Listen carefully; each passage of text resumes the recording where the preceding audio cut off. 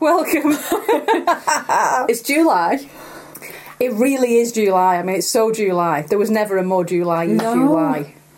Welcome to She Watchables podcast, the July edition, where we are puddles of liquidy, just puddles on the floor. It's so hot. We're just puddled. And puddled, yes. Mm-hmm.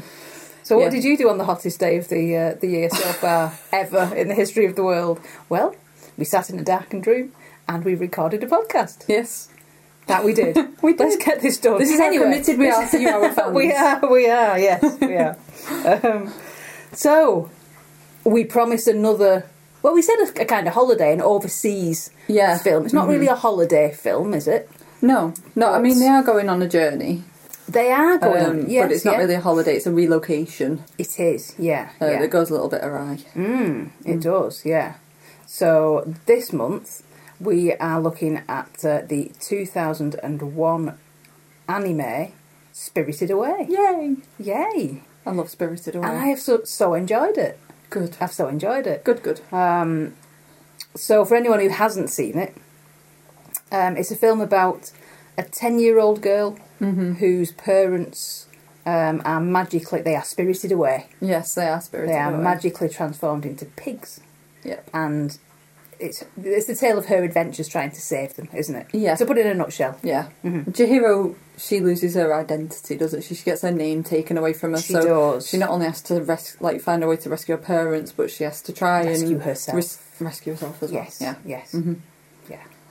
Very deep. Very meaningful. Do you know what? It is very deep. I'm going to go straight to is it rewatchable? And why or why not? Yeah. Because I think I may have only seen it once before this rewatch.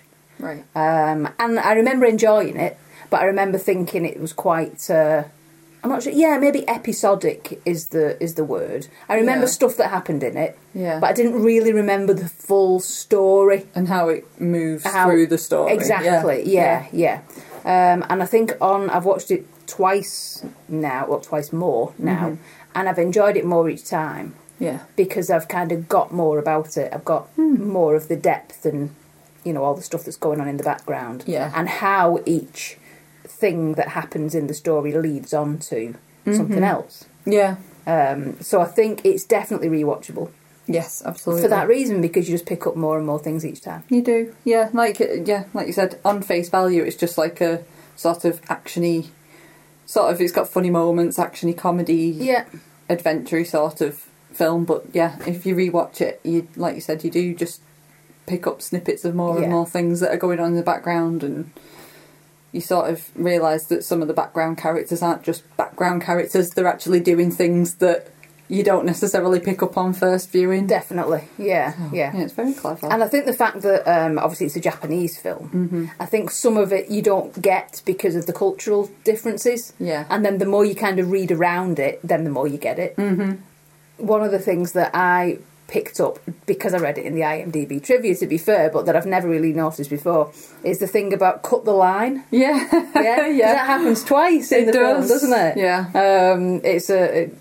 It's an old Japanese kind of, I don't know, it's tradition. to ward off well, you put your fingers together as if you're playing, it's like a goalpost. Yeah. And then someone has to put the hand between it to break the kind of bad luck, I suppose. Yeah. Yeah, it's like a superstition, isn't it? Japanese superstition. Yeah. And once you see that happen once, and then you see the little mouse do it at the end. But I think it is like an older Japanese tradition, isn't it? Because apparently the voice actor who played Chihiro in the original version, she didn't understand this superstition. Yeah. So, but she was only a child herself at the time, so she didn't. That's it. No. So exactly. So we don't feel too bad. Yeah. Not knowing that Japanese custom. Yeah. But it's just little things like that you don't pick up, and then when you read about it, you're like, oh, I get what that is. Yeah. So yeah, it's fun. It is. I read an article in Time magazine from last year, and I think this kind of sums up what we're trying to say very ineloquently, if that's even a word it is now.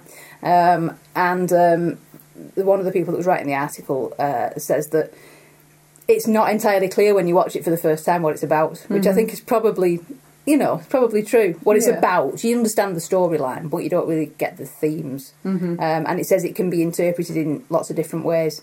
And this kind of thing is it's the sort of thing that gets people to go back and watch something over and over again because it means different things to them each time they watch it, and maybe even depending on how old they are, it mean different things to them. And it says it's a movie that can be watched and rewatched, pondered in solitude, or mulled over in company. So that's a good way to put it. With that. Yeah, definitely. Yeah. So it's not a bad length of film to watch solo or in company as well. It doesn't. It doesn't like dawdle, does it? It's 2 hours, 5 minutes. Just over 2 hours, yeah. But yeah, it feels like it doesn't feel like it's a 2 hour, 5 minute film, I don't think. No, it does kind of race along. I must admit, the second time I rewatched it, I watched it in bits, and it works really well. Yeah. I think it would arguably have worked even better as a little 6-part, Netflix TV series. When did you first watch it? It wasn't on release. I think it was only maybe 5 or 6 years ago. I think I first saw it. Okay. Probably on that streaming service or a streaming service. The original streaming service. Yeah. I think a lot, if not all, of the Studio Ghibli films all dropped on that particular streaming service. Yeah. And I'm still there. Yeah. Hooray! I know. Thank goodness. Yeah, and I still haven't caught up with them all yet. Oh no, me neither. There's a couple that I want to smack my hand because I'm like, why haven't you watched this yet? I know. I still haven't watched The Tale of Princess Kaguya, which I know a lot of people think is one of the best. Yeah. So I do need to watch that, and Kiki's Delivery Service. Yes, that's one I was thinking of. Yeah. Yeah, and Princess Mononoke as well. I've not seen that yet either. I haven't seen that. I've done My Neighbour Totoro. Yeah. Howl's Moving Castle. Ponyo, I love Ponyo. I saw Ponyo at Glastonbury, actually. Oh, did you? Yeah. It was super, super hot. In fact, it was a day very much like today, if I remember. And it was like, let's just go somewhere in the shade. Oh. Yeah, we did. Yes. When Mani was there, isn't a Ghibli, is it? It is a Ghibli, but it's not directed by Miyazaki. Yeah. I always get that mixed up. That one's very good too. So, yeah, we've kind of wandered, not like us. No, not at all. But we should probably go back to Studio Ghibli and how this film kind of came about. Yeah, absolutely. So, written and directed by... I knew how to pronounce this about an hour ago. Hayao. Is it Hayao? Hayao? Are we going for that? Yeah, I'll go with that.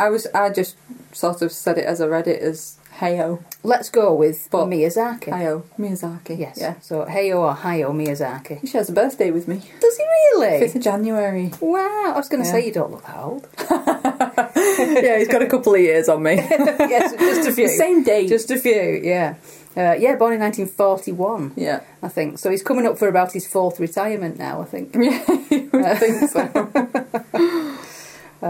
So he was one of the founding members of Studio Ghibli. He was. With... I have to try and read my writing now. Toshio Suzuki and Isao Takahata? I think so. Yeah, just say it confidently. It's not that I can't say it, it's just literally my writing. So that was set up in 1985. Yeah. So it's been going for a while. Yeah, it really has. Before this. And yeah, they've done tons of films and lots of little offshoots, and they're very, very distinctive, I would say, the Studio Ghibli films. They're like...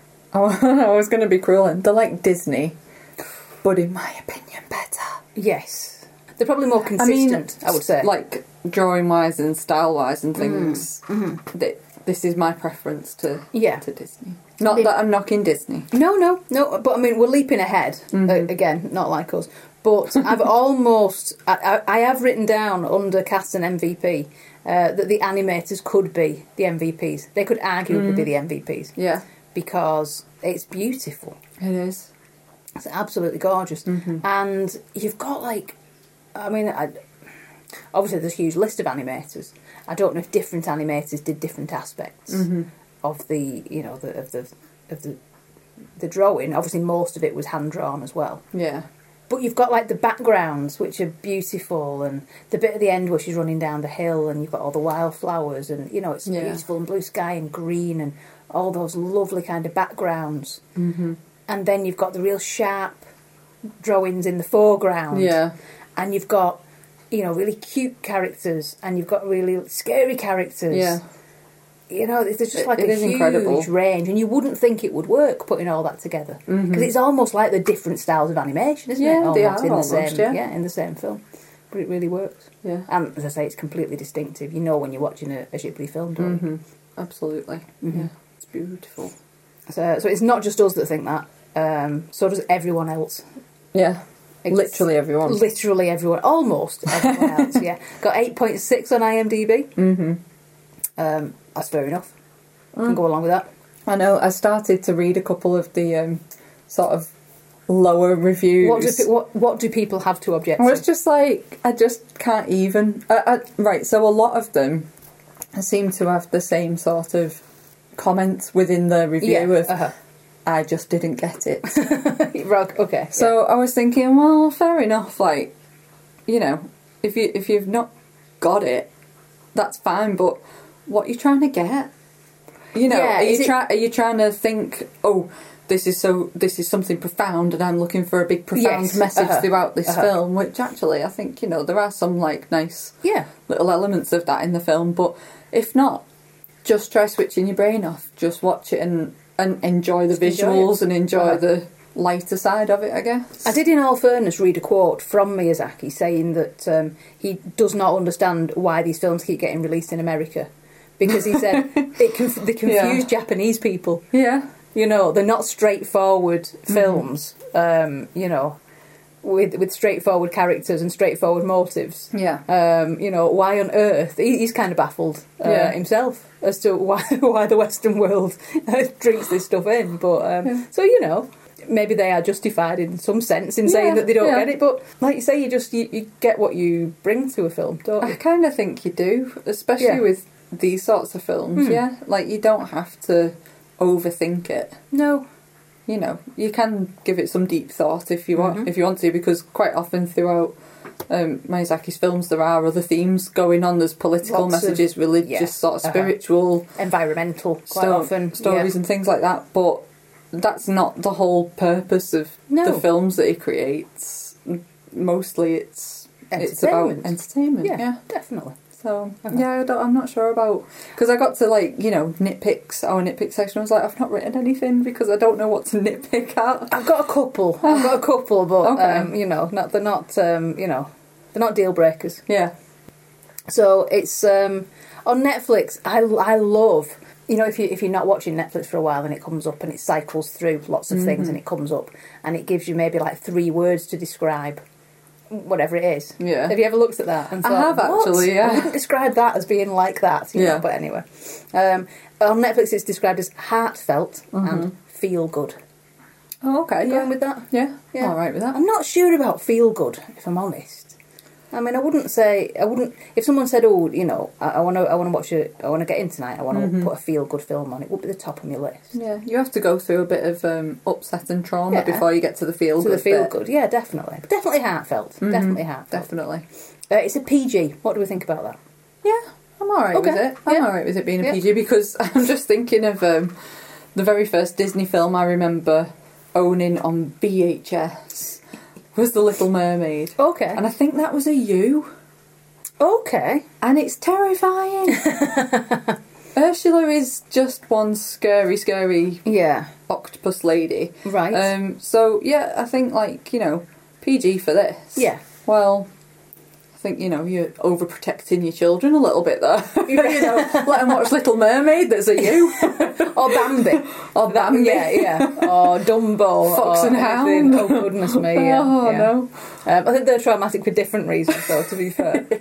But I do think that Yubaba is quite terrifying. I think if I'd have watched it as a small child, I don't think I'd have slept for about a month. She is quite scary. Maybe they learnt from The Little Mermaid. Possibly, yeah. So there's a lot of clearly traumatised kids. Hello. Betty here. Yeah. Yeah, I mean, I think as a parent you would have to know your children, I think, before they watched it, because there are some quite, you know, I wouldn't go as far as to say disturbing, but yeah, there's some creepy sort of... I mean, No Face is a bit creepy as well. Yeah. And Bo the ginormous baby. That's actually the scariest thing in the film. Yeah, it's really frightening. Also the fact that he can string entire sentences together, that's the creepy thing. Yeah. That's just weird. I mean, could you imagine being a child watching this film and having like a newborn baby brother or sister and seeing that giant baby kicking off? You'd be like, what have you brought into our house? No, would not be happy about that. Would not be happy. He is like, oh dear, we're all over the place here, but like a lot of other of the characters and the things that go on in the film, the baby is based on a Shinto myth. Oh, right, okay. So he's called Bo officially, because he's just called Baby, really. But I think in the credits he's called Bo, if you happen to read Japanese script. But he was inspired by the Japanese folk hero Kintaro. He was raised by a witch mother on the Ashigara mountain. Right. And they use Kintaro dolls on Japanese Boys' Day, and they pray to him to give the sons the same amount of strength. Oh, okay. But hopefully less creepiness. Yeah, I really hope so. Yeah. So a lot of these characters are actually drawn from all kinds of myths. Wow. Including Huge Scary Baby. Okay. There you go. Huge Scary Baby. Yeah. But yeah, he's definitely the creepiest thing. I mean, he's creepier than the three disembodied heads. Yeah, which I mean, actually quite like. Yeah, they creep me out though. I was on my my rewatch for this. I was like chuckling because when Chihiro first goes up to Yubaba's room and she stood waiting for Yubaba to deal with Bo. Yeah. The heads go and like jumped away behind Chihiro, and they don't just like. I mean, it's obviously like the animation team are incredible. Yes. They don't just sit there just like impassive, you know, just like sitting there like little green heads on the floor. They actually, if you watch their eyes and the movements that they're making, they're like looking at Chihiro and like eyeballing her the whole time and like pulling funny faces, and I just think it's just so funny. Yeah. That actually, when I first saw them, I thought, oh, they're just so creepy. But no, I think actually they're quite entertaining. Yeah, definitely. Yeah. Like I said, I just like the noise that they make. Yeah. Like, oh. Why do you make that noise? It's a great noise. It is. So, back to... I don't know why you try and go in any sort of order anymore. I don't know why I have no.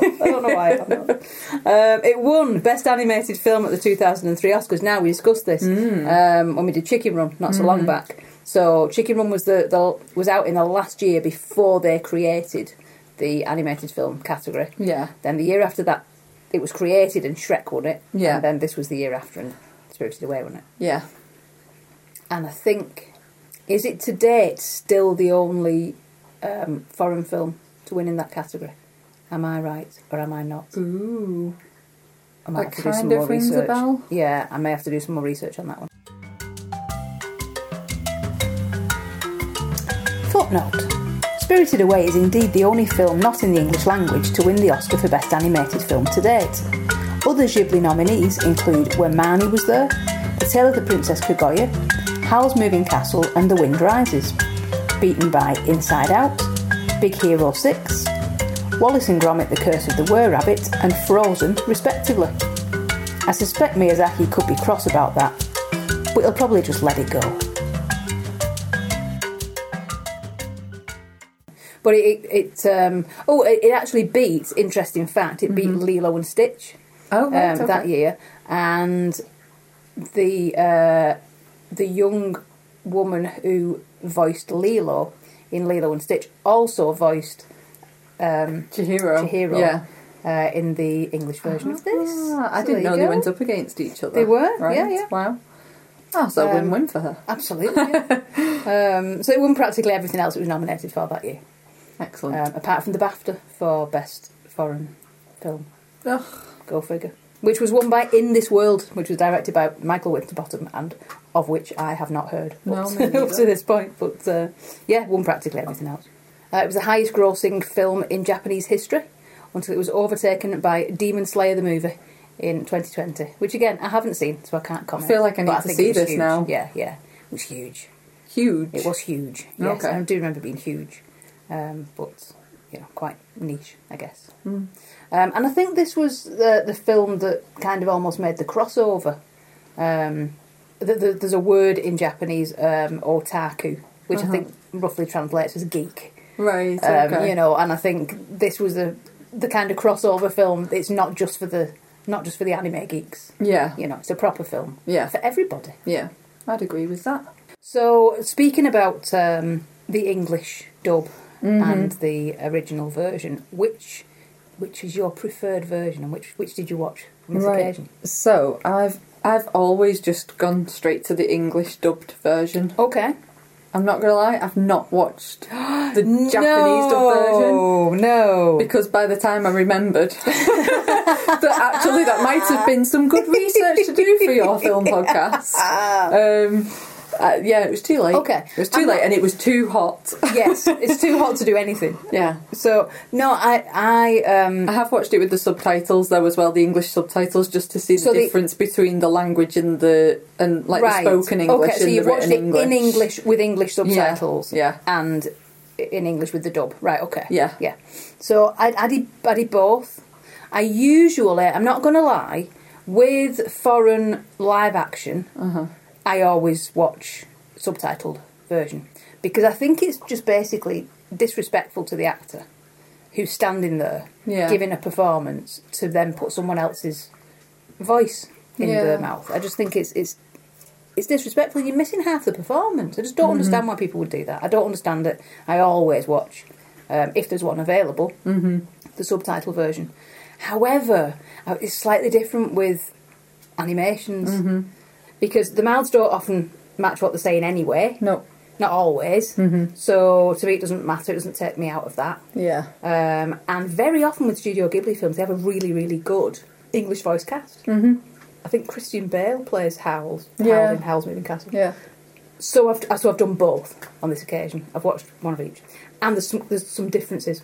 Yeah. We'll get to that when we get to favourite lines. Oh, okay. Yeah. You're about to completely change my favourite lines.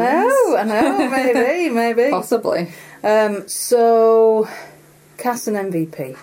So, John Lasseter from Pixar was the executive producer and distributed the film in North America. He was responsible for overseeing the English dub. And he did his best to make sure that the lines matched. As best he could. Okay. We've got Rumi Hiraji, who has also done another couple of Ghibli films, Up on Poppy Hill and Ponyo. She plays Sen / Chihiro. Yeah. And as I said, Davy Chase is the name of the lady who does the English dub. And she was in Donnie Darko. Oh, she was Donnie Darko's youngest sister, who was in Sparkle Motion. Okay. But very little else. Haku was played by Miyu Irino and James Marsden. Yubaba was played by Suzanne Plachette and Mari Natsuki. Bob Bergen played No Face, and he's most famous for being the modern day voice of Porky Pig. Oh, really? Yes. Okay. There you go. Not that you could tell really from his No Face voice. Well, you kind of can when he gets into the bathhouse and he starts eating people and talking. He's got a very kind of cocky American voice. I suppose so. Yeah. When he gets to that version of himself. And then John Ratzenberger plays Annie Yaku, who's the guy with the fez. Yeah. Who I just keep thinking, he just reminds me of the shopkeeper from Mr. Ben, but I'm sure he might age that.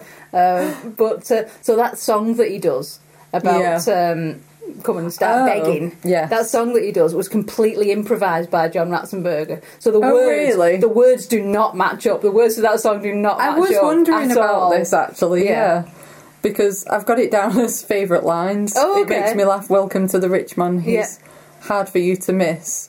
His book keeps getting bigger, so there's plenty there to kiss. I was thinking, there's no way they wrote that in Japanese. No, they didn't. No in the way. Japanese one, it says, welcome the rich man, he's pretty big, you see, so I'll bow down and get on bending knee.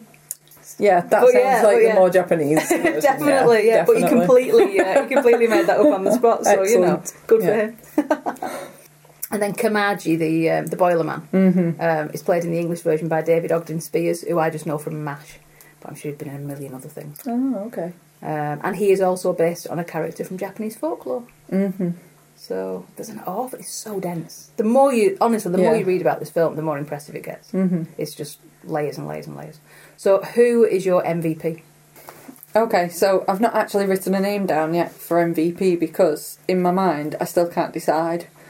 Okay. I feel like it's going to be split between Haku, right, Boilerman / Kamaji, and Lin. Right, yeah. Yeah, I mean, they all because they all contribute like so much to Chihiro's journey. They do. And especially like Lin and Kamaji, they at first they're both like really short-tempered and like, ugh, we don't want to have to deal with you, stinky human. But very, very quickly they seem to sort of come round to actually like looking after and wanting to protect her a bit and stuff. Do. And then they really put themselves out to help her on her journey. So yeah, I don't know. So I can't decide. But then I love Haku because obviously they've got this whole backstory that's just hinted at throughout the film. Yeah. And then he's obviously torn between being this sort of henchman, but also trying to play the other side and help Chihiro and look after her. Yeah. And it transpires later, obviously, that he's been in the same position she's in. Exactly, yeah. He's under a spell. Yeah. So it's a bit like, oh, I can't pick. I'm sorry, I can't pick. Well, I'm gonna put my cards on the table and say Kamaji. Yeah. Because he gives her a job. I think that's a good Well, he doesn't solid give her a option. job, but he tells her what to do to get a job, doesn't he? And he gives her the ticket to get on the train, doesn't he, at the end, that he's been saving for 40 years. Yeah. I know. And he helps her when Haku has been attacked. Yeah. And he's almost like the Greek chorus, because he's the one who tells us it's all about love. Yeah. You know, and explains to Lin that, you know. In fact, it's slightly different in the dub to the subtitle version, but he basically says to Lin, you don't understand this. Yeah. This is love, you don't understand this. Yeah. Which is sad. Which is really sad. It's quite sad. I do feel sorry for Lin. I know, yeah. It's like, girl, you need to get a train ticket and get on that train. really like do. You said. You really do, yeah. Get out of there. But I'm going for him. Okay. Yeah. Yeah. But, you know, good option. like you say, you could pick anyone, really. Yeah. Because they're all part of her journey, aren't they? Do you have a degree of Richard Curtis? This was hard. Okay.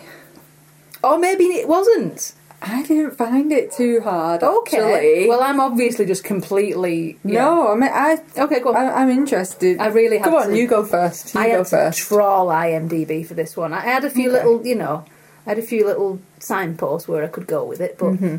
So Yubaba, I'm going for Yubaba is voiced in the original version by Mari Natsuki. So I'm going with the original. Okay. She also was one of the voices in Wes Anderson's Isle of Dogs. Yeah. Which I like very much. Yeah. Wes Anderson also directed Fantastic Mr. Fox, which I liked less, it's fair to say. They are both based on books by Roald Dahl. Okay, so we're getting back to, we're getting back to Blighty now. Yeah. As was Charlie and the Chocolate Factory, which starred Johnny Depp as Willy Wonka, and Adam Godley, whose name you won't know, but whose face you would definitely know. He's been in everything. He's currently he's the voice of the monkey. What's his name in Umbrella Academy? Oh, right. Okay. So him, you'd know his face. Yeah. So he plays Mike TV's long-suffering father. Right. And thankfully, he was also in Love Actually as a character who I don't remember at all. Right. Okay. But he's still there. Yeah. And it was written and directed by Richard Curtis. Thank you and good night. Wow. Well done, you. It was a struggle. I'm really interested to see how easy I've gone in a very different direction, but we come to the same end point. We finished with Love Actually. Everything leads back through Love Actually. Yeah. So, Hayao, what did we agree on before? Let's call the whole thing off. Miyazaki, our screenplay writer / director, also wrote the screenplay and directed Howl's Moving Castle. Yeah. And that was based on a book written by Diana Wynne Jones. Right. Who is a British writer. Right, okay. Yeah. It turns out she was a writer on Jackanory. Right. In the sort of 70s sort of period of time. And one of the storytellers on Jackanory was Ronald Pickup, whose name you might not recognise, but he was in the Best Exotic Marigold Hotel as one of the central cast in that. Right. as is Bill Nighy. And Bill Nighy was in Love Actually, written and directed by Richard Curtis. Very well done. Very well done. Yeah. Round of applause. Excellent. Round of applause for you too.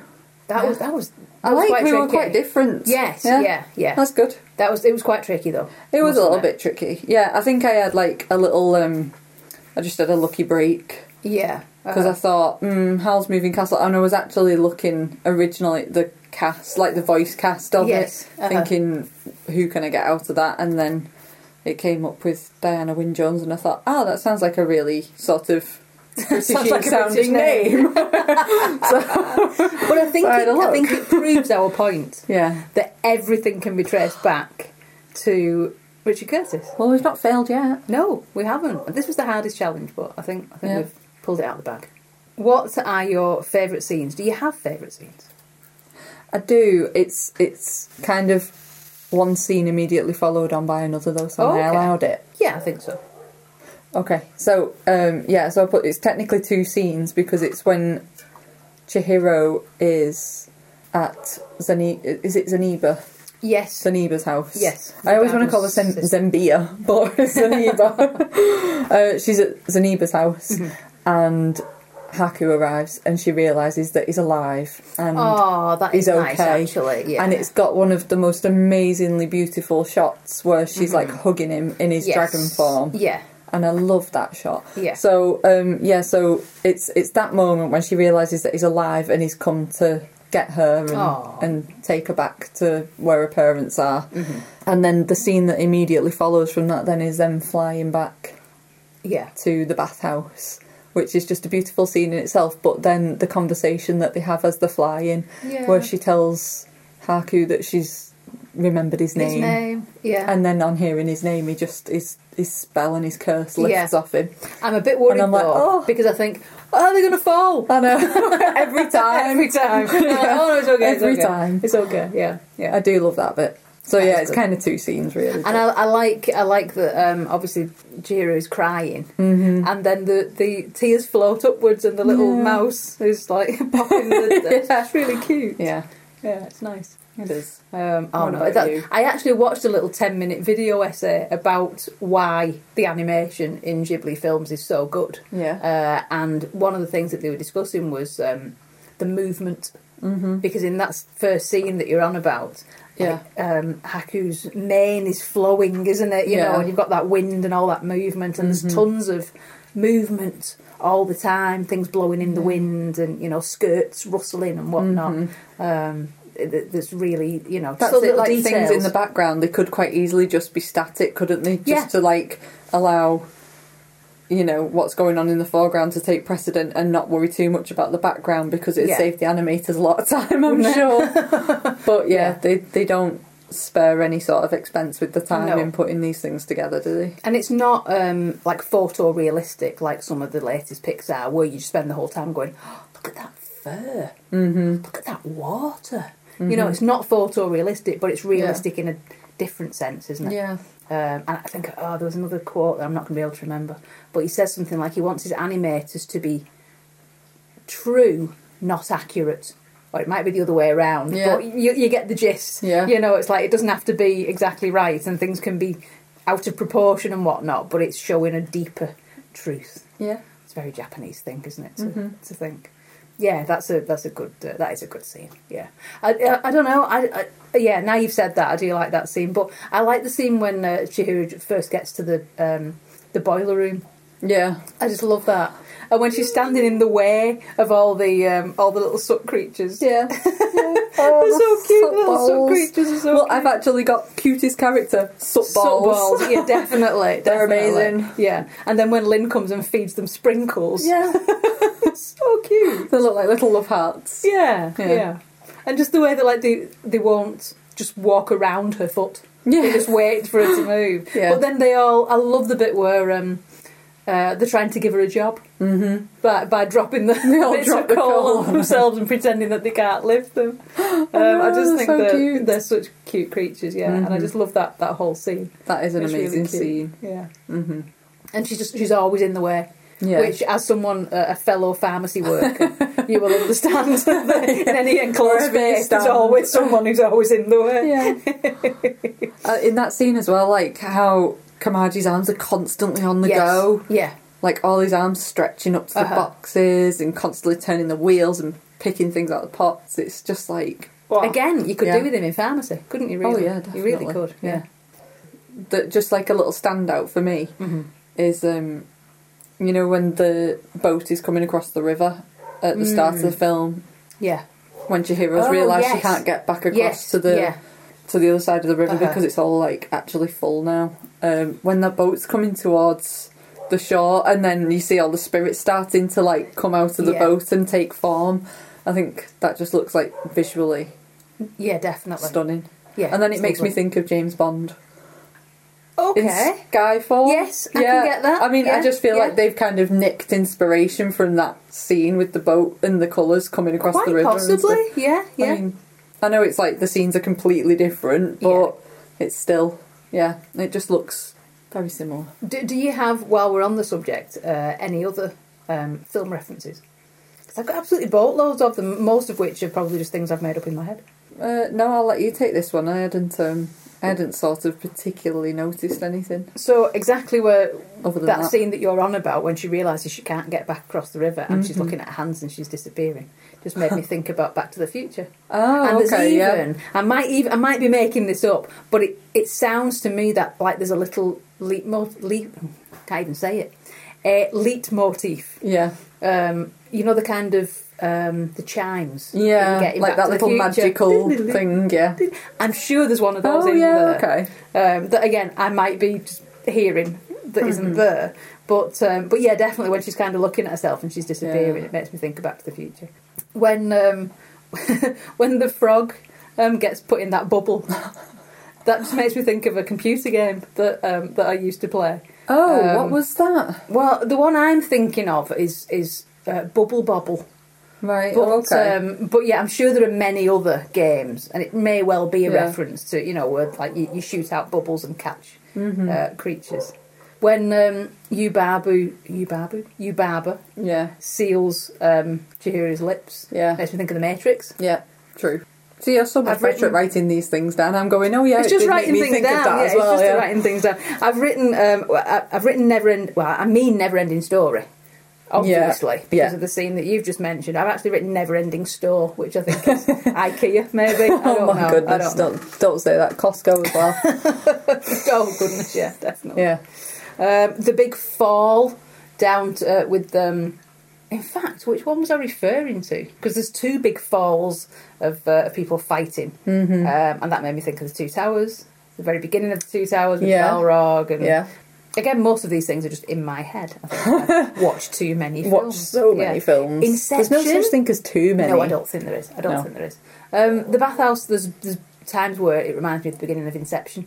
Yeah, I suppose so. Yeah. But again, it's just a general Japanese bathhouse, isn't it? I guess. But one thing that is definitely not in my head, it's definitely in the film, is the Pixar lamp. Ah, yeah, I read that as well. Yeah. That's definitely a reference because John Lasseter and Miyazaki are good friends. Yeah. So, yeah, that's definitely intentional. And Your Name as well, I thought. It's probably just that they're both based on similar myths in terms of someone stealing your name or not knowing your name. Yeah. But it did put me in mind of that, which is another fabulous animation. Yeah, it's really good. It is. Add to the list. Footnote. The 2016 anime film Your Name was the first film to smash the box office record set by Spirited Away in Japan. It's a film about two Japanese teenagers who temporarily swap bodies and, like Spirited Away, has themes of environmentalism, love and the Shinto religion. A live-action US remake by J.J. Abrams' studio Bad Robot has been slated since 2017, but it appears to be currently directorless, having carelessly lost two already. Perhaps J.J. Abrams himself will step in. The original film poster features lots of lens flare, so it'll be right at home.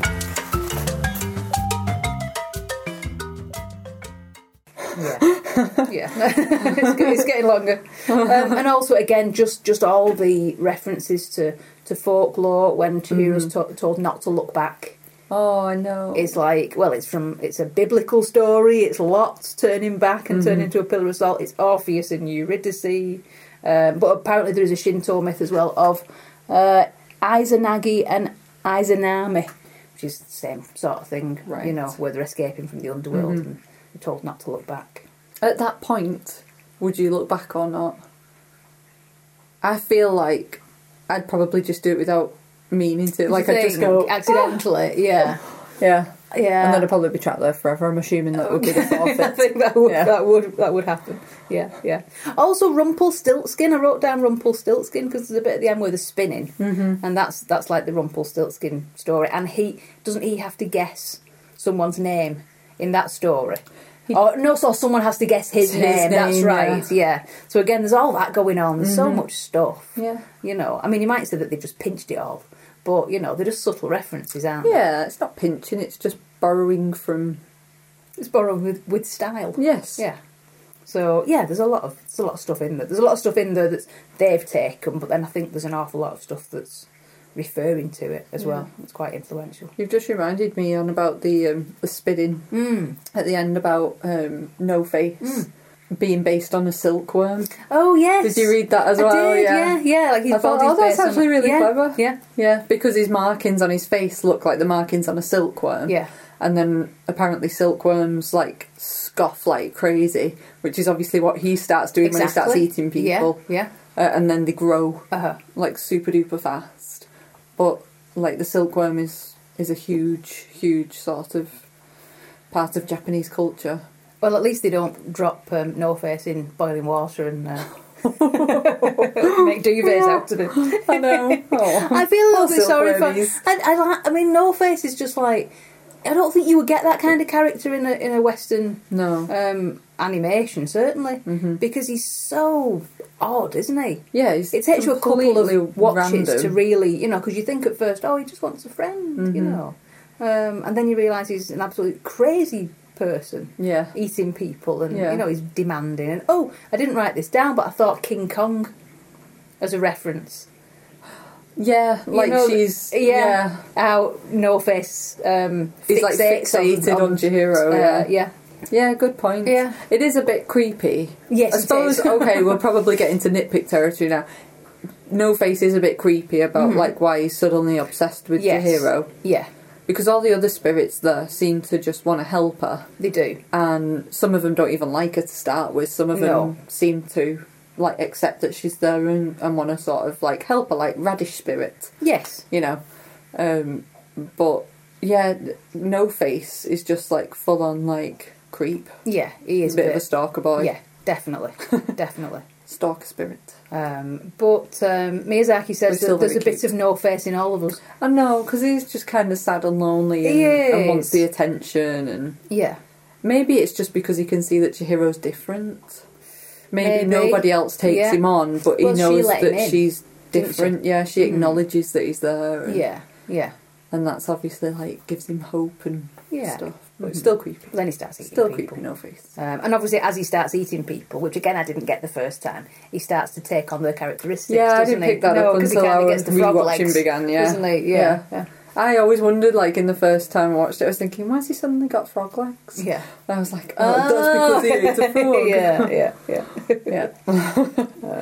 But Miyazaki apparently believes in the idea of, I think it's called Makoto, which is having a good heart. Oh. And, you know, No Face has got a good heart. Yeah. Even though he behaves badly when he gets inside the bathhouse. Yeah. For no good reason. That's never explained. Yeah. But anyway. Favourite lines? And can you use them in real life? Well, I've already read one out, which was the song. It probably made me chuckle.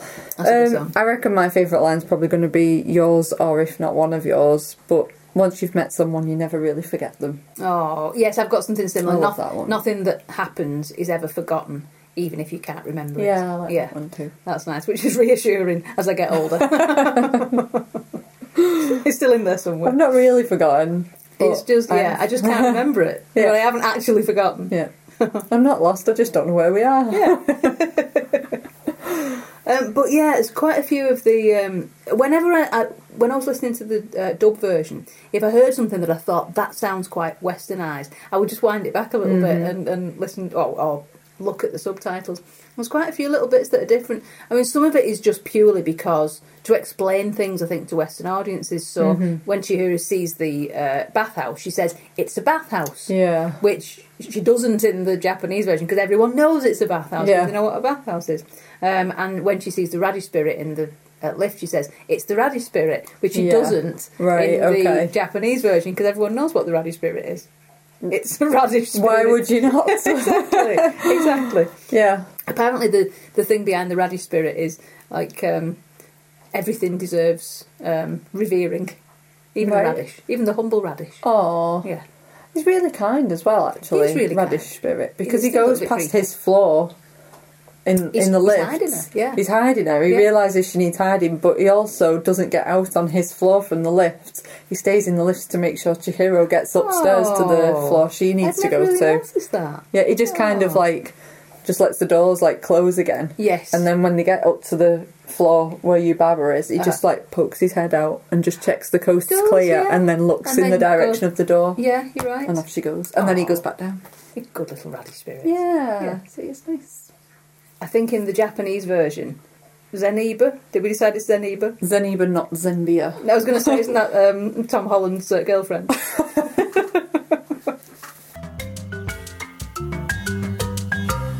Footnote. The twin witches Zeniba and Yubaba are likely to be based on the Japanese legend of the Yama Uba, a cannibalistic old woman who nevertheless often supplies wealth and fortune when in possession of a house. This explains the threat of eating Sen's parents. The Slavic character Baba Yaga has similar characteristics, plus a house on legs, which we see in another Ghibli film, Howl's Moving Castle, a large ugly nose and a highly developed sense of smell. In folk tales, she travels around in a mortar and pestle, which sounds about as effective as Lynn's boat in Spirited Away. When she turns up, I actually can't remember what her name's. Zendaya. Yes. She says to the baby in the Japanese version, "You're a little butterball," which is quite, it's quite cute. Yeah. But in the dubbed version, it says, "You're a big porker." Those two things I think are quite different. Oh, yeah, quite different. Harsh. But again, the river when they have the river spirit, when the river spirit turns up and Chihiro kind of cures him. Yeah. Yubaba says that river spirit is famous in the Japanese version.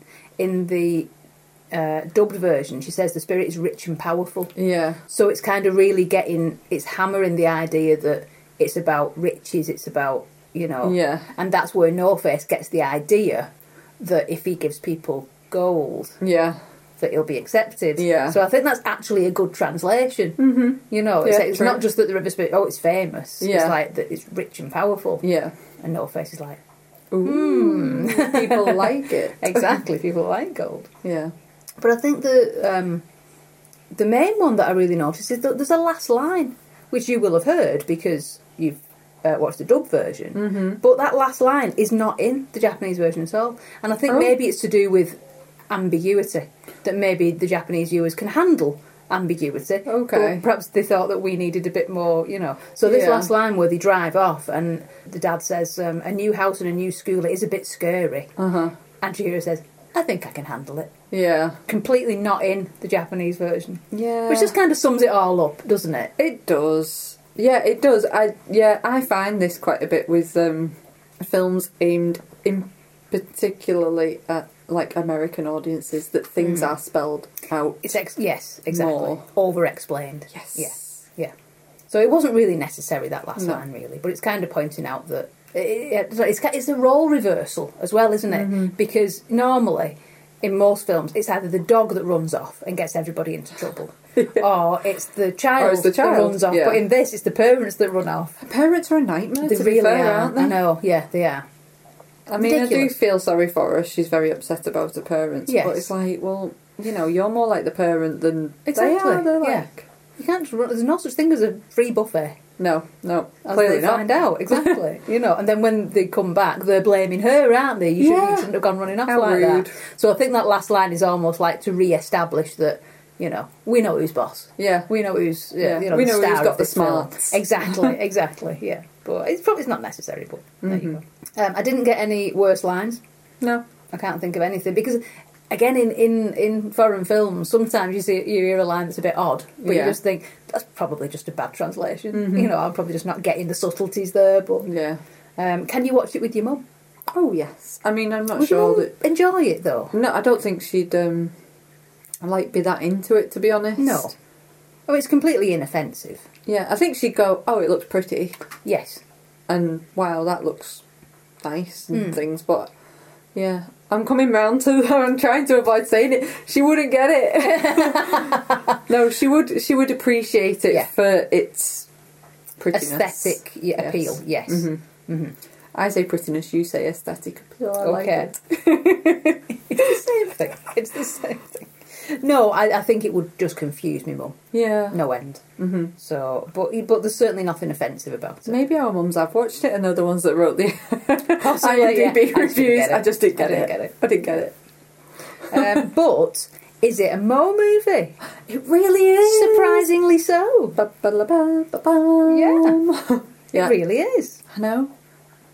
It was intentionally made to show that a 10-year-old can be a hero. Because I think Miyazaki had done some other films with younger protagonists and male protagonists, but not like a 10-year-old girl, and wanted to deliberately make something that would show her as the hero. So, nice. Job well done. Absolutely, yeah. Yeah, there's plenty of Mo movie moments in this. Lots of very, very, very strong female characters. Yeah. Capable of conversations that aren't about fellas. Lots of them, yeah. I mean, I know Chihiro starts asking a little bit more about Haku throughout the film, but yeah, she's got lots and lots to do in between. Yeah. Cleaning, lots of cleaning. Well, let's ignore that bit though. Yeah. But I wrote down that it's like a gender-swapped Sleeping Beauty, because she kind of saves Haku. Yeah. Doesn't she? Because, she physically saves his life when she gives him the little pill from the river spirit.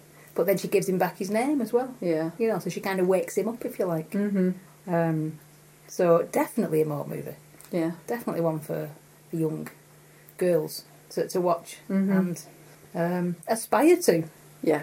I'm not sure they would want to be in a bath cleaning out. No, maybe not. Maybe not. Stink spirits. And... Exactly, but that kind of inner strength. Yeah. That inner strength and as you say, smarts. You can definitely look up to her for those. Yep. What else have we got? Ooh, food. There's so much food. There is. I mean, I know that buffet's cursed at the start, but it does look pretty good. Apart from them weird dumplings, they just look a bit odd. The ones that kind of look like chickens? No, there's dumplings that kind of... They look really tactile. They look like sloppy onions. They do look... Yeah, they do look like sloppy onions. I didn't like the look of them either. No. I was like, ooh. Yeah. No, it's just weird Japanese food. We're allowed to say that. So, some of it is a bit odd. Yeah. Yeah, some of the food's a bit odd. Like massive fish heads. And something that might be chicken. Don't know. Yeah, they do look a bit chickeny. Yeah. I thought they looked quite good. Roasted newt, anyone? I could do without roasted newt. I kind of want to know what... Must have been very nice, though. I mean, I guess if you're just eating dumplings every night like Lynn seems to, then a roasted newt's probably a luxury Delicacy. item. Yeah, definitely. I mean, you could go and buy that in Selfridges probably for like 10 quid. You probably could, yeah. So, yeah, probably could. In a lolly stick. Yeah. I like the enchanted rice cake that gives Chihiro back her strength. It made me think of lembas bread. Yeah, I didn't get that it was a rice cake. Thank you for saying that, because I think when I was that's looking what I've at written it, down. That's kind of what it looks magic like. Rice. Magic rice, yeah. But I was thinking, I'm sure it's not just rice, because it's like in a triangular shape, isn't it? Yeah. But yeah, a rice cake, of course, that would be far better. Or like a kind of sushi type thing, like the sticky rice, maybe like a... Ooh, sticky rice. Oh, sticky rice. But it certainly works. The star sprinkles that the soot balls get. Of course, yeah. Apparently the design is actually based on a popular Japanese sweet. Well, there you go. Yeah. Which I'm just adding to my list of reasons I want to go to Japan. Oh, absolutely, yeah.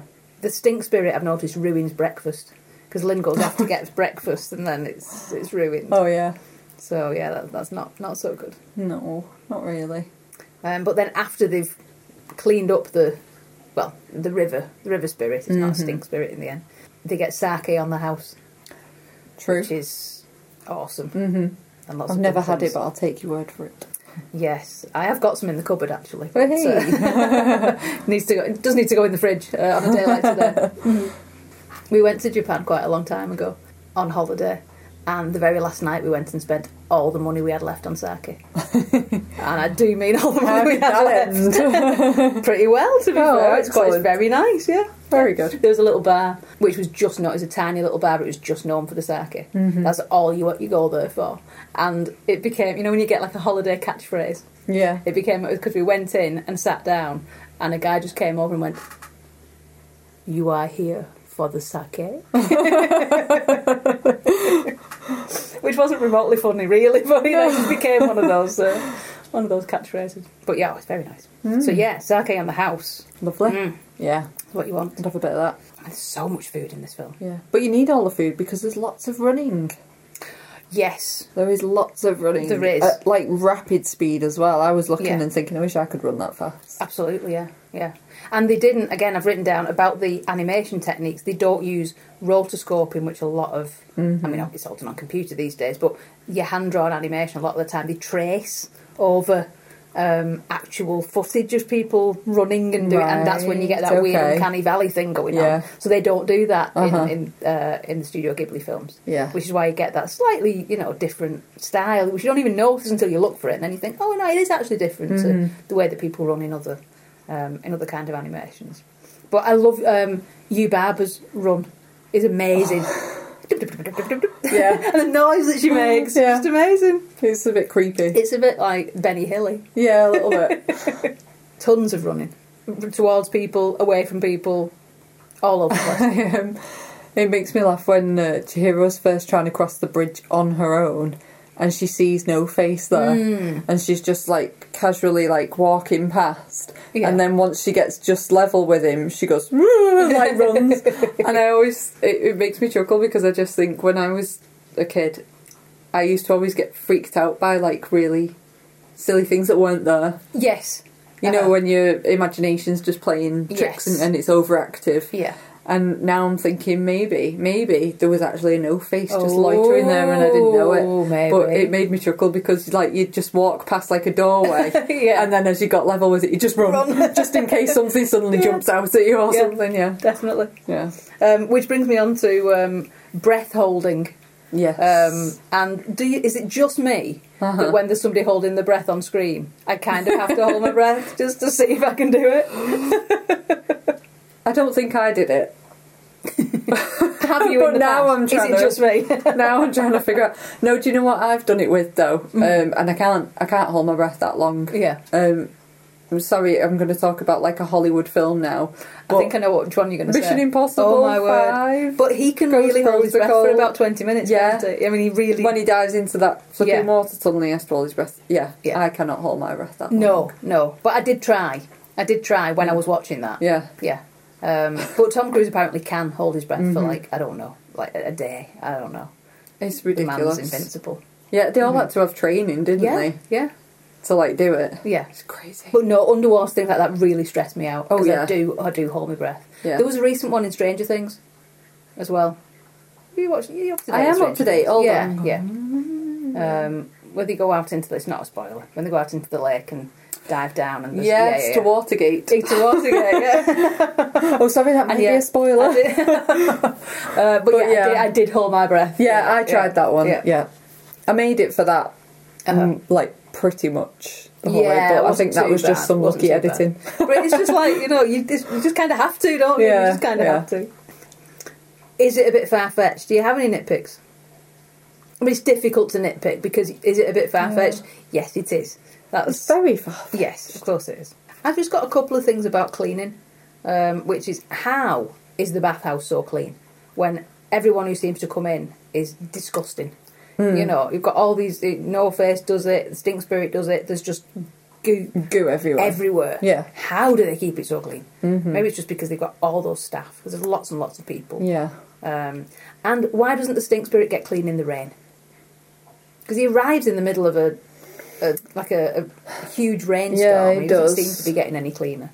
No, but maybe he needed kindness to get clean. Maybe he needed someone to be kind to him, and actually he needed to pull that thorn pulling out. Yes, yeah. And it was going to take somebody's like empathy and kindness to get that close to do that. Yep. So yeah, I think it was just the curse. Yeah. No, okay. I'll go with that. Stink spirit. I'll go with that. Yeah, but it does stress me out because I just think, that is going to take some cleaning. It really is. There's just stuff everywhere. Yeah. I mean, do you have any fast forward moments? I mean, I know you said it doesn't feel long, but it is over 2 hours long, which is quite long for an animation. Yeah. And again, the first time I watched it, I did think you could probably chuck that out. You could probably get rid of that. You know, why do we need that bit about that? But when you really, really watch it and pay attention, you do realise that everything kind of leads on to something else, doesn't it? It does, yeah. I don't think there's any real slack bits of the film, really. Probably not. Even the train ride out. It's just amongst all like the carnage that's come before. Yeah, it's like a nice little breather, but then it's also still got something to say on that train journey. Yeah. Like the spirits getting off at these stations that are in the middle of nowhere. And like the little girl spirit at the station just waiting in the middle of nowhere. It's like, what's she waiting for? What's their story? Yeah. Yeah. There's like all these little bits of intrigue on that as well. So, could it start a franchise? Do we need a prequel or a sequel? It's been 21 years, so we're probably not going to get a sequel. I don't need any direct prequels or sequels. No. Not really. I mean, there is a little theory that the girl, the female spirit at the station that's waiting, is possibly a character from another Ghibli film, and I'm not going to say which one because just in case it would be then a spoiler. Right, and I've not seen it myself yet, and I feel like it might have spoilt a little something for me, but then I kind of know a bit about the film for it to not be too much of a spoiler. I'm thinking it might be the same person we're both thinking of, but let's not do that. Yeah, just in case. We'll do that off the podcast. Yeah, we're not spoiling things for people if we can help it. I mean, the one thing I'd like to know is when they get out and there's dust on the car, and this whole thing's supposed to have taken 3 days, 3 nights in the spirit world. Yeah. But how long has it taken? I know. So that's the one thing I would like to know. Yeah. In like a little coda maybe. When they get to the house, maybe like someone else has moved in because they've been missing 10 years for later. Years or, exactly, yeah. That's the only thing, that's the only loose end. Also, does she meet up with Haku? I like that it's left open-ended and it isn't, I like that it's not a full-on romance. Yeah. That they just leave it, that he's going back to tell Yubaba what to do with a job, and then hopefully we'll see each other again. Yeah. It's like, oh. Yeah. I kind of like that it's left like that. Because he's a river spirit and his river's no longer there, can he leave the spirit world? Is he able to leave? Good point. But I don't know. Yeah. Yeah. Yeah, maybe he has to stay in this. Maybe he'll end up like Lin, and he has to stay in the spirit world. But yeah. And where did Lin want to go to? Yeah. On the train. Like, and how rubbish is her boat? I know, I do think I feel so sorry for her trying to paddle that thing. Ridiculous. I'm sure it's a traditional Japanese vessel, but really, it looks hard work, doesn't it? It really does. It doesn't seem to do anything. It doesn't seem to go anywhere. It's terrible. I know. Yeah, maybe we don't need like a sequel film. Maybe we just need like a comic or a graphic novel of it or something. That might be quite nice. Definitely. I don't know. I haven't seen all the Ghibli films, so maybe, you never know, there may be Easter eggs in other films, because that does tend to happen. They've not said that it's the same universe, but it's kind of hinted at in places, isn't it? I think there's a shoe lost in a river in My Neighbour Totoro. Oh, okay. So we're going to have to be watching that. Exactly, I know. I do love that. I do love Totoro. Yeah, I think he is my favourite. So apparently the next Ghibli film or the next Miyazaki film is out in 2026. It's called How Do You Live, and it is going to be the last film that he makes before he retires again. Well, I'm very glad that he's coming back to make another. Absolutely, yes. Hopefully by 2026 we will have watched his back catalogue of all the ones we've still not got round to watching yet. Definitely. Soundtrack. I am totally rubbish and forgot to write down the name of the composer. The composer is Joe Hisaishi, who also scored, I've written down, all the good ones. All the good ones, yes. Oh my goodness. Yeah. What an amazing composer. He's so good. Yes, yeah. So he did Howl's Moving Castle and Tale of the Princess Kaguya, obviously Spirited Away, Ponyo. All the main prolific ones. Yeah, absolutely, yeah. And I think it was the Japanese Philharmonic that played it. I think I'm right. Oh, nice. But yeah, it's a good soundtrack. Mm-hmm. It is. Footnote: the soundtrack for Spirited Away was performed by the New Japan Philharmonic Orchestra. Joe Hisaishi has composed countless scores, not only for Hayao Miyazaki, but for many other anime and live-action films. He is currently touring, celebrating 35 years of Studio Ghibli music, and is playing Wembley in a couple of weeks with the BBC Concert Orchestra. If anyone would like to sponsor next month's She Watchables podcast for around £400, we'll pop along and let you know what it's like. Oh, I love it. Yeah, I'm well, I was singing it in our little interlude while you went off to feed the cats earlier. Yes. I was singing some of it in our little interlude. And it is. Yeah, it's such catchy music. Yeah. And I think it's interesting throughout the film, like we've discussed it with soundtracks before, that sometimes the best soundtracks are ones that you don't really notice that they're there. Yeah. But actually there's quite a few bits in Spirited Away where you do notice that they're there. You do. But it's a great thing to notice that it's there. Like you're hearing that music and it's fitting so perfectly well with what's going on the screen. I mean, there's a lot of what you would think of as traditionally Japanese music. Yeah. I think No Face has got his own little theme. Hasn't he? Whenever he appears, you've got that going on. Yeah, like if you don't have time to watch the film anytime soon, just go on your, once you've finished listening to us on your streaming service, get that soundtrack up and just listen to it. It's so nice. It is. I'll have to listen to some of the others as well. Under any other business, I think I've just written, what's your take on getting lost? Because I must admit, I totally identify with the dad who won't go back, who won't retrace his steps. Who's like, I reckon we can get to it this way. I can see it. I know we've gone the wrong way, but I reckon if we carry on, I'm afraid that is my attitude to getting lost. I'm very much I'll retrace my steps and go back to where I started. Okay, well you're safe. I literally got lost in a field running last week, so I had no choice. How do you get lost in a field? I wouldn't mind, but it's a field I've ran through about 3 or 4 times before. Was it a field of wheat? Funnily enough, no, it was not, thankfully. Yeah, I'll tell you that story. Do you want to hear me about my story about me getting lost? I was trying to find a bridge. Okay. You're trying to get back. I found a bridge. It wasn't the bridge I was looking for. Right. So then I tried another path nearby.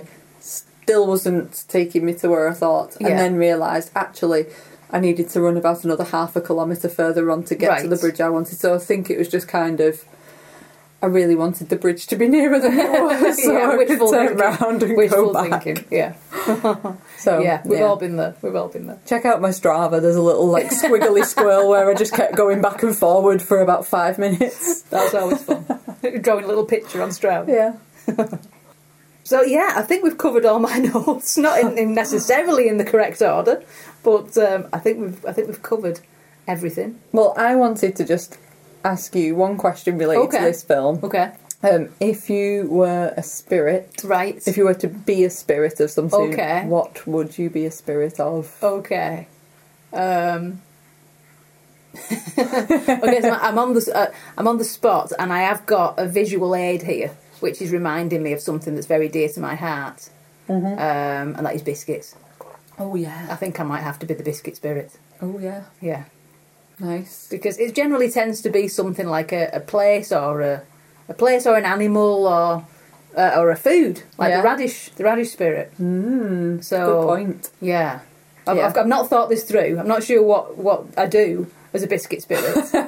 I think you just make sure that there's always biscuits in the world, and that people's biscuit tins are always filled with biscuits. Well, wow. I mean, yeah, that sounds like a pretty. That's cool a pretty job. good raison d'etre. Yeah. Do you get to eat biscuits yourself as the biscuit spirit? I hope so. Otherwise, the deal's off. Yeah.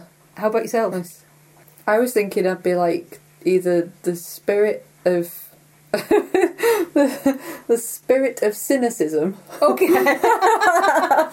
Because I think when I thought about this question to ask you, right, I think something immediately afterwards made me feel very cynical, and I thought that's what I'd be the spirit of. Yeah. I'd be the cynical spirit. Okay. But now I'm thinking, if it was a food-based spirit, I'd probably be the spirit of donuts. Oh, have a bit of a thing for donuts. Or maybe the spirit of tattoos. Oh, that'd be quite handy. Yeah. Not the spirit of hungry cats. I think you've got that. I think that's taken. Yeah, you've got that job. That job is definitely taken. Good evening, Mr. Watson. Would you like third supper? We should probably sign off and feed a hungry and a very warm cat. Oh, yeah, I feel you. Yep. Yep, absolutely. Oh, let's go and open some windows, or close some curtains, or open some windows. I don't know what I'm supposed to do. Just lie down on the floor where it's cold. On a wet towel. Yeah. I think that's what you're supposed to do. Yeah. We'll see you next month when hopefully normal service will be resumed, i.e. it'll be August and it'll be raining. Yeah. We can look back on these balmy days. Maybe not. Balmy as in crazy. Crazy, yeah. That was the meaning I was going for. Yeah. Yeah, thanks for joining us this hot July podcast. Ridiculous. Hopefully we'll see you on the other side. Hopefully, yes. We'll see you out of the spirit world and back in the real world. Yeah, let's go and get some ice cubes. Yeah. Bye-bye now. Bye-bye.